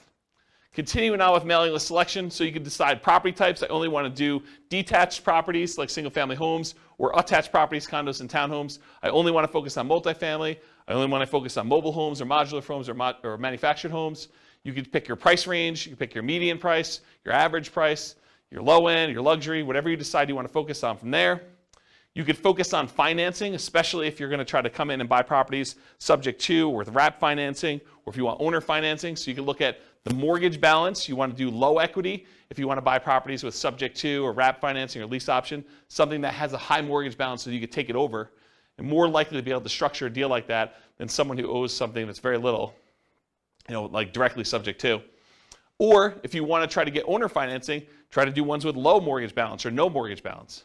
And if you can't get that data, sometimes you could look at the date of the mortgage, and if it's a really old mortgage, it's very close to be either completely paid off or very low at that point. Type of loan, FHA or USDA, beware of doing subject to on those, but it could be good for assumption if you're willing to move into property. VA loans or conventional financing, and then if there's a private loan on there, if you're looking to raise private money, you can look for all the different private loans and try to reach out to the private lenders and see if you can get some financing. They've already done it once.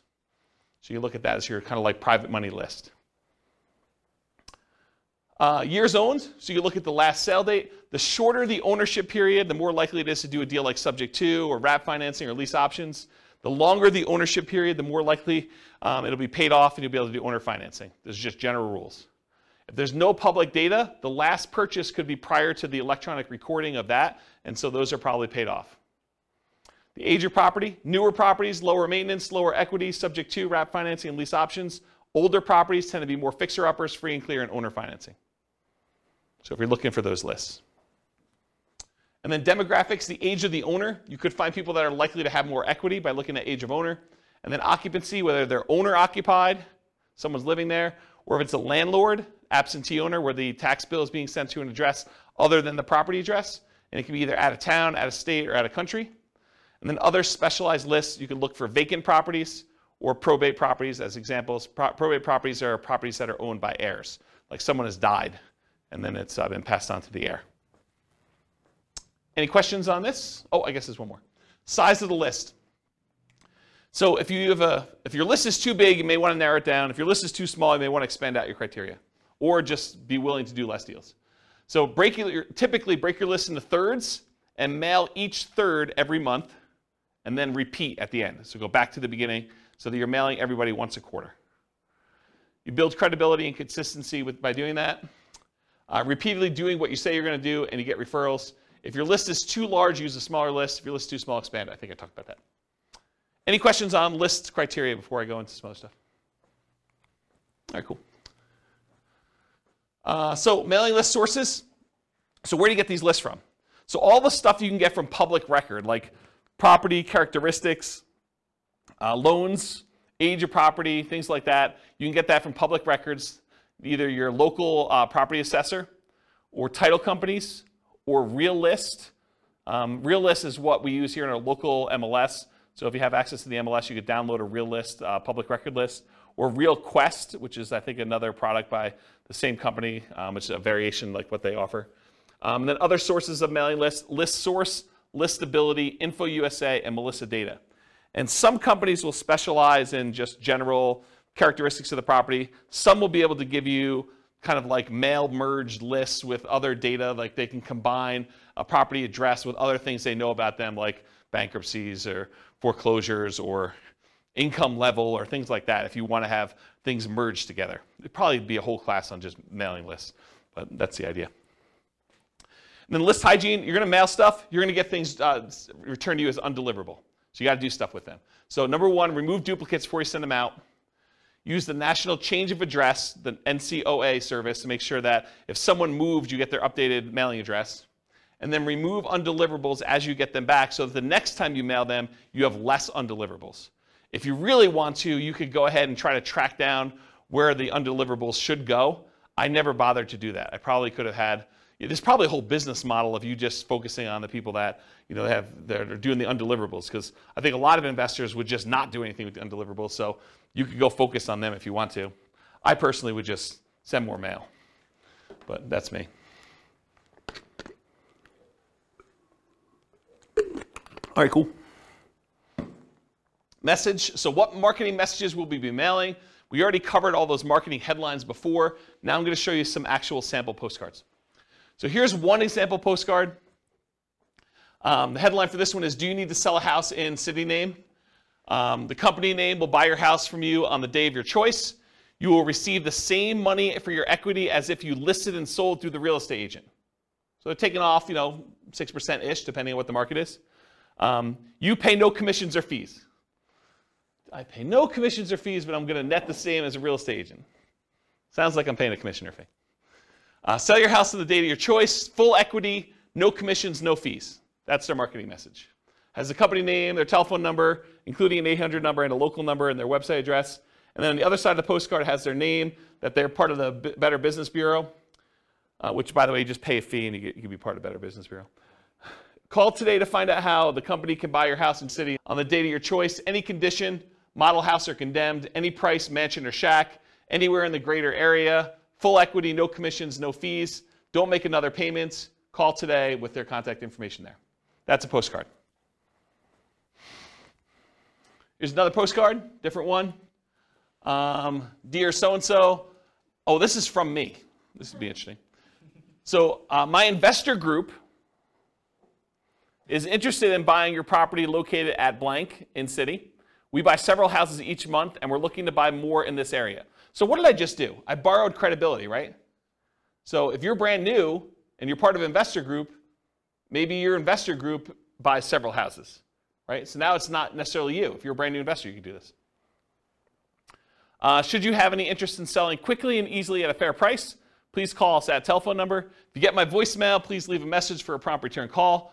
When you're ready, I'd be glad to meet with you, inspect the property, and let you know exactly how much we can pay. You can also visit us at website address to submit a property information form and get the ball rolling. We have purchased hundreds of properties throughout our area since a date, so you may be a perfect solution for you selling your property. Call or visit our website to learn more about how we can buy your house as is on the date of your choice. Thank you. My telephone number, my name, my telephone number. I also have my website address there. And it says, P.S. If you're not interested in selling now, please keep this card for future reference. And then I make a disclosure at the very bottom in smaller font. Licensed broker and investor not intended to solicit properties already listed for sale. So this is an example of a postcard I would send through Click to Mail. Any questions on it? Here are some handwritten letters. Dear so-and-so, I'm currently looking to purchase a property in the blank county area. I've looked at several properties in the area, and I'm seriously interested in purchasing your house at blank. Do you really think they looked at properties in the area and that they picked mine out? Yeah, this is the challenge, right? Like, I think you lose credibility with this.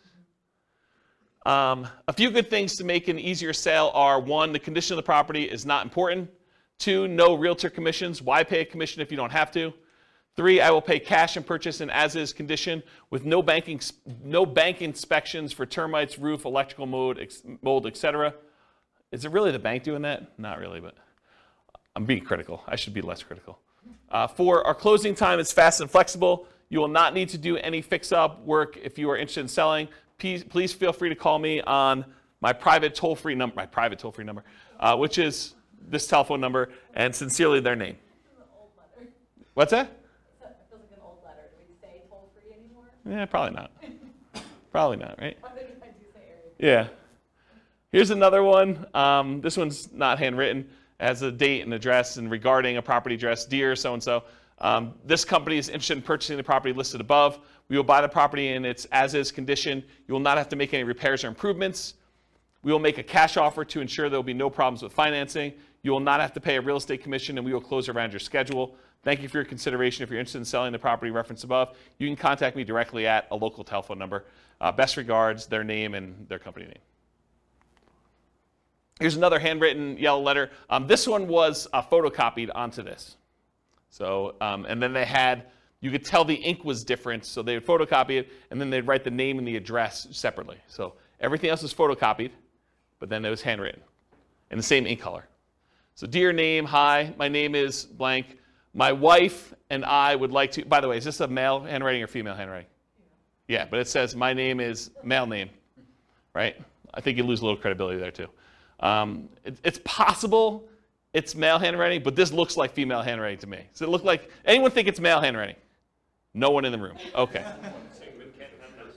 What's that? I was kidding. I said, are you saying men can't have nice handwriting? No, I'm just, maybe, yeah, I guess that's probably inappropriate. Okay, I take it back. What's that? But do you think it also, people would lose, I think, I've thought about saying my husband and I, but I think as a female I would lose credibility in a lot of. Oh, I don't know about that, and I probably shouldn't touch that one. I don't know. I mean, the world's unfair. It's unfortunate, but maybe. Yeah. Yeah. Please call us at telephone number. They give multiple numbers. They also include their fax number and their email address. Please call. Thanks. And they've got his initials on there. This is a big national chain. This is a version of their letter. It's got the address, dear, certain names. Records indicate that you are, oh, this is actually a really instructive letter. You should really read this one. Records indicate that you're the owner of the property at blank. Are you interested in a cash offer for that property? Our business is buying and selling houses and multiple house packages. We rehab and resell houses, and we sell property to other investors. So they're telling you they buy houses, but they also say, hey, look, if you got more than one, we'll buy all of them, right? They're telling we'll do the package. We rehab and resell them. They're telling you what they're doing, and then we resell them to other investors. Well, that's pretty interesting. We only buy houses at a discount. They're disclosing that up front too, right? But when we buy them, we pay cash.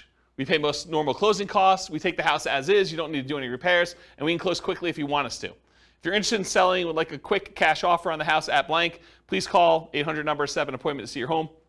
We maintain a very high professional standard. We maintain very high professional standards in the conduct of our business. We believe in making a positive contribution to our community. Please call toll-free number. If you're interested in selling your home, or if you have any questions, thank you for your time to review my letter. Sincerely, their name. P.S. We pay cash and most normal closing costs for properties, and we could pay quickly if you want us to. Are you interested in selling your property at blank? Please call this number. So the P.S., which is the second most read part of the letter, is just another offer. It's basically repeating the offer. That's pretty instructive too.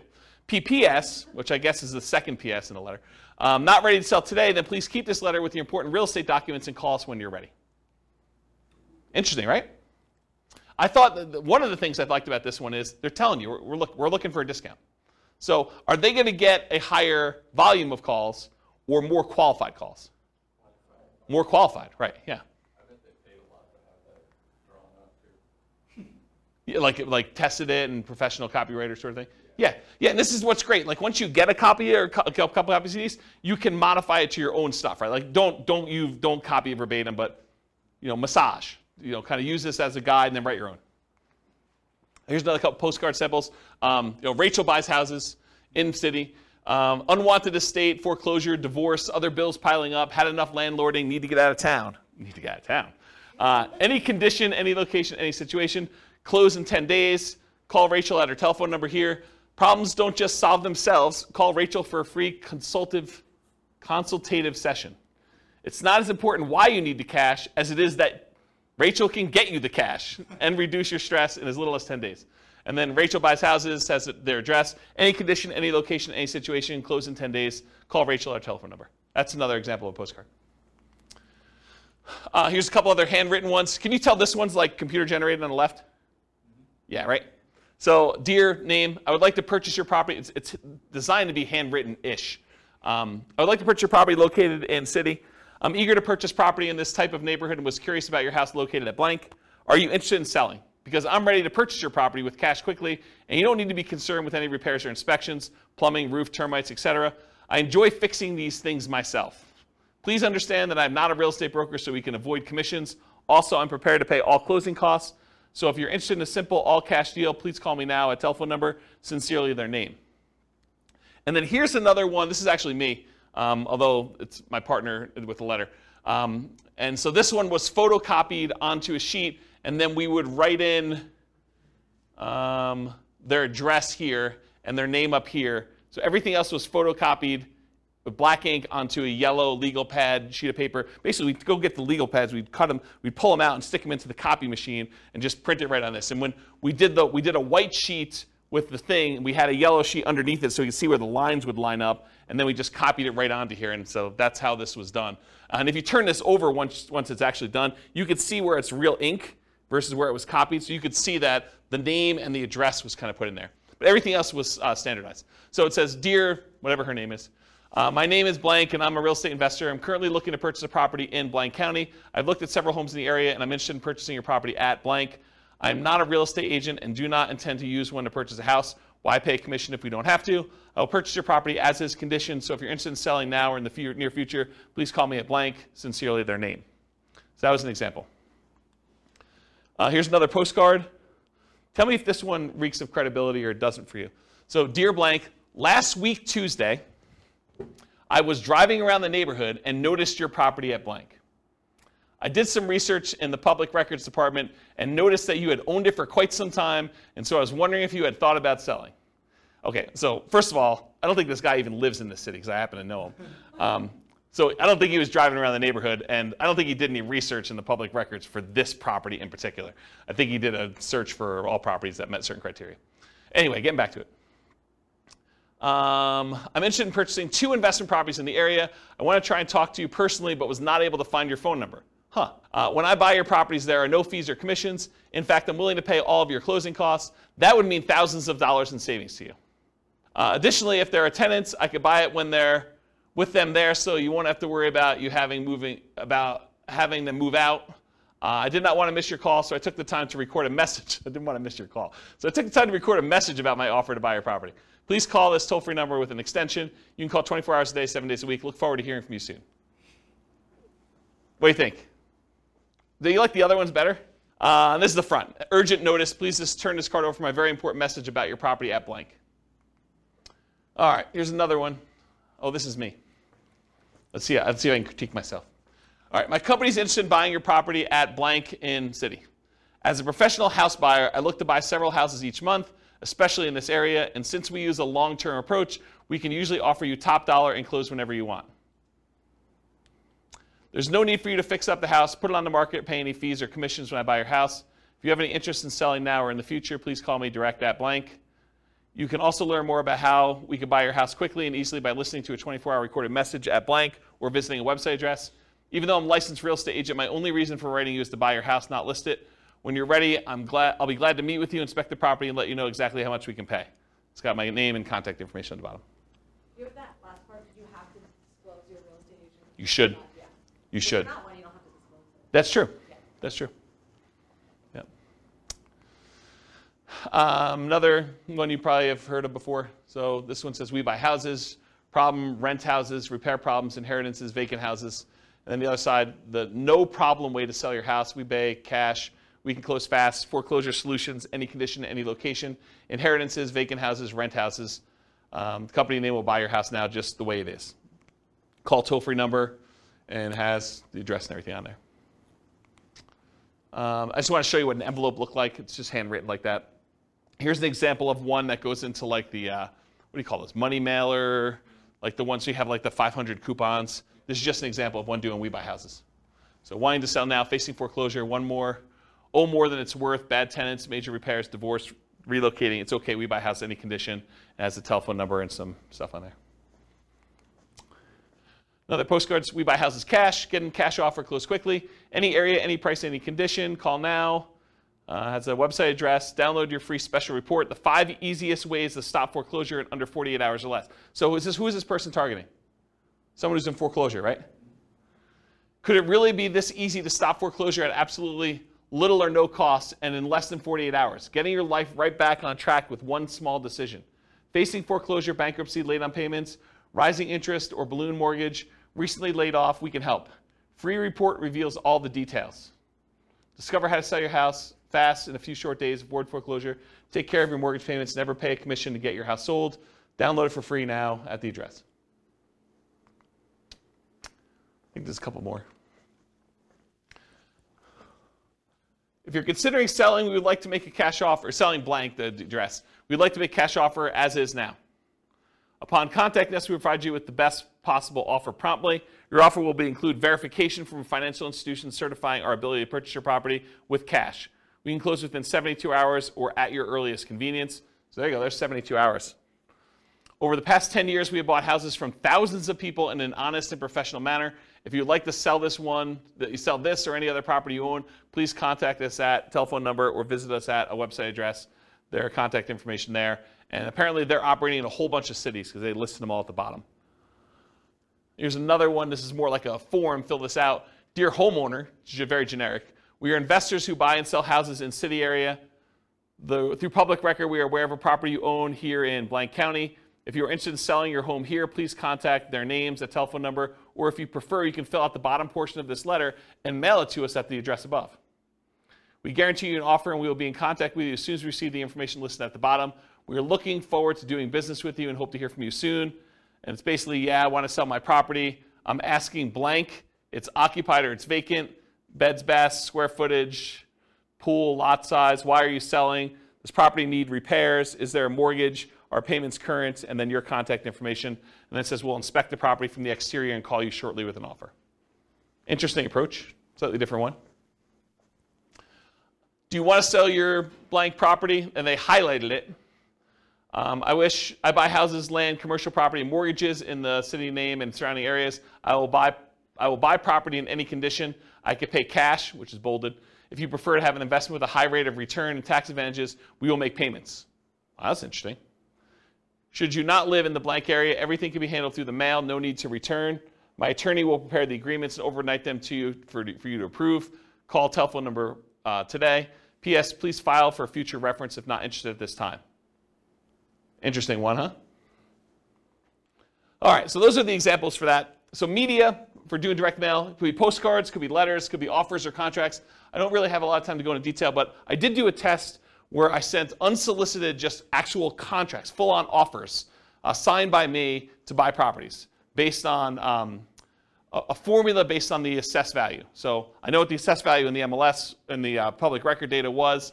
I had a formula where I knew approximately what those typically are, and I made an offer based on that assessed value straight up. So they could have literally returned it signed. No one actually took me up on the offer. A bunch of people called back. I don't think we ended up closing it, but it was a relatively small test. I just kept doing postcards. It was a lot easier. Why? Do you think people thought it was like fraud or something? I think there's probably some of that. And so the question was, did people think it was fraud? I think probably some people thought it was a little fraudulent. I think also, people are confused by contracts. It was like a 4-page offer. And they're like, what is this? What am I doing here? And so I think, this is like the 1-step versus 2-step example. That was 1 step in it, right? I'm sending you an offer. And I think most of the time it works better to do 2 steps. Just warm them up to the idea. Yeah, and then answer questions, build rapport, answer questions that they have, kind of talk to about stuff. Excuse me. Postcards, letters, offers, contracts, free recorded information lines, websites, lead forms, and special reports. So those are the types of media we could use in order to get in touch with stuff. What name do you use on your marketing? You could use your personal name. For example, I could use James Orr. You could use the name of your acquisition manager. So for a while, I had a person who was doing acquisitions for us, and we put their name on there. A pseudonym, like Jimmy Orr or Jim Orr. If anyone calls me Jimmy or Jim, I know you don't know me, right? Because that's not my name. My name is James. So you could put this on there, though, so when someone calls on the phone, they're like, hey, is Jimmy there? I know it's from certain marketing. So you could do something like that. So whatever you want to do. Business name, you can put your business name on there. You could borrow credibility. I forget what I was talking about there. I don't know. And if you're a real estate agent, you should disclose that on your marketing. Phone number, so you can put your phone number, your mobile, your office number, a 24-hour recorded information line, a 24-hour voicemail, an answering service, a live answering service, your staff, either your acquisition manager, your admin person. Other considerations, should you use a local number or long distance number? Should you put a toll-free number on there? Should you use an extension or not an extension? Should you include a fax number or not? All the considerations to kind of think about for this. For the website and email address on there, so if you can go get a custom domain name, for example, I think for a while we were using wecanbuyquick.com. I think I own it, but I don't think it's up because I'm sort of not acquiring properties right now. But We Could Buy Quick, I think, was ours. That's an example of a custom domain name. You could do shared versions of that where if you have a domain name that's good, like WeBuyHomes.com, you might have like WeBuyHomes.com/Colorado/Denver as an example. Ooh, anything crazy? Storm? Oh, storm's coming. Well, that supersedes silent mode. Specific subpage, so example, you could have it, like my name, jamesorr.com/sell your home or sellyourhome.php, like whatever page you have as a sub-home for that stuff on there. And then if you do 2-step marketing, you can have them go to a lead form that sends a special report, or have them go directly to the special report just shown on there, or you can have them go and see your testimonials and credibility packet online as well. So those are just options for that. And then email address, do you use a free email like jamesorr@gmail.com, or do you use like a custom one like james@wecanbuyquick.com, which doesn't go anywhere, so please don't email me at that one. You can set up an autoresponder so that if people acquire stuff, they can do that. Or there's certain services where you can email an email address, and that subscribes you to an email list, or it can go directly to you, as some examples. What return address to use? Should it be business or personal? Just make sure it matches your thing. If you're saying my wife and I buy houses, you don't want to have like your business address and have it be a business name on there and stuff like that. I would not recommend doing your home address. You might get people actually coming and driving by, especially if they're upset for whatever reason. You can use P.O. Box, local business address, out-of-state address, like a mailing service return address. Sometimes that happens too, like if we're hiring a mailing company, which we've done in the past to do that. Mailing frequency. Sorry, I'm a little over, guys. Hopefully you don't mind. Moving parade. You need to be in front of them when they think about selling. So repeated hits. 80% of sales requires 5 follow-up phone calls after the meeting. That's according to the Marketing Donut. And at any given time, only 3% of your market is actively buying, or in this case, selling. 56% are not ready. 40% are poised to begin. And that's from Vorsight. And then 63% of people requesting information on your company today will not purchase for at least 3 months. And 20% will take more than 12 months to buy. And that's from Marketing Donut as well. So you got to keep in front of people over time. And only a small percentage of people are like ready to go right now. If you email them or you mail them again 3 months later, you have another percentage of people that are kind of doing that. And then certain ones will take a little bit of time to actually make a decision. So those come back around. You build this up over time and you have a much better, more stable lead flow after a while. Then mailing services, you could use local print and mailing houses, or the U.S. Postal Service has a company that they do for doing direct mail services called click2mail.com. It's click the number 2 and then mail.com for doing that. That's it. Any questions? Was that helpful? Was that like good overview of how to market, find off-market deals? A lot of detail? Good stuff for you? Any questions? If you guys want to, are you going to do stuff? Like, what do you need help with? What questions you got? None? Overwhelmed? Only kind of related, but so when you're talking like to the MLS or different things, is there a way, you talked about different things to look for if you're looking for a certain number of bedrooms, that's obvious, but is there a way to search for like unfinished basement? I feel like I never see that. In the MLS you can, but not in assessor data. Well, I wonder if assessor data has that field. We're getting so much better at that. I bet you there is some fields for that. Okay. But you'd have to look it up. You'd have to go pull down the data, because a lot of times these have like 155 fields, right? Like there's first name, last name, property address, mailing address, city, state, zip code, square footage, assessed value. Like they have a whole bunch of fields for all that stuff, and one of them may be that. And it probably depends on your local MLS for those that are listening to the recording. But I have not looked for that one. Yeah, I know it's in the MLS. So I don't know if it's in public record data or not. Yeah, I'd have to look at that. The public record has a bunch of data points, though. They have a whole bunch. Yeah, you're looking for like opportunities to do like fix up a basement or something. Yeah, like, yeah. Yeah, like we were talking last week, I'd asked you, I think, about, I forget which one it was, nomading, fix and flip to nomad, Yeah. or whatever. We were just talking about ways to buy houses where we still conventional financing because it's totally run down. Yep. We can't, but if it's a house that has no finished basement, you can get good financing and then potentially add beds and baths. Yeah. Create some value. Yeah, that's a good way to do it. Yeah. Yeah, that's a good idea. That's probably a good strategy to do for like that fixer-upper nomad version. Yeah. Cool. Any other questions? Sorry for going late. I appreciate you guys coming. Thank you all. I will see you all next week. Bye-bye for now. With home prices up, mortgage interest rates up, and rents up, but not quite enough to counteract the higher prices and interest rates. Cash flow on rental properties in Warren is harder than ever.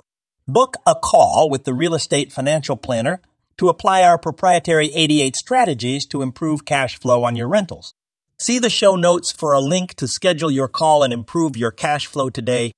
If you're a real estate agent, lender, or professional in Warren that wants to help our real estate investor listeners, consider reaching out to learn about collaboration opportunities with this podcast. We'd love to add more value to our listeners by having you assist our investors buy, sell, and finance their real estate investments. See the show notes to schedule a call to discuss collaboration opportunities.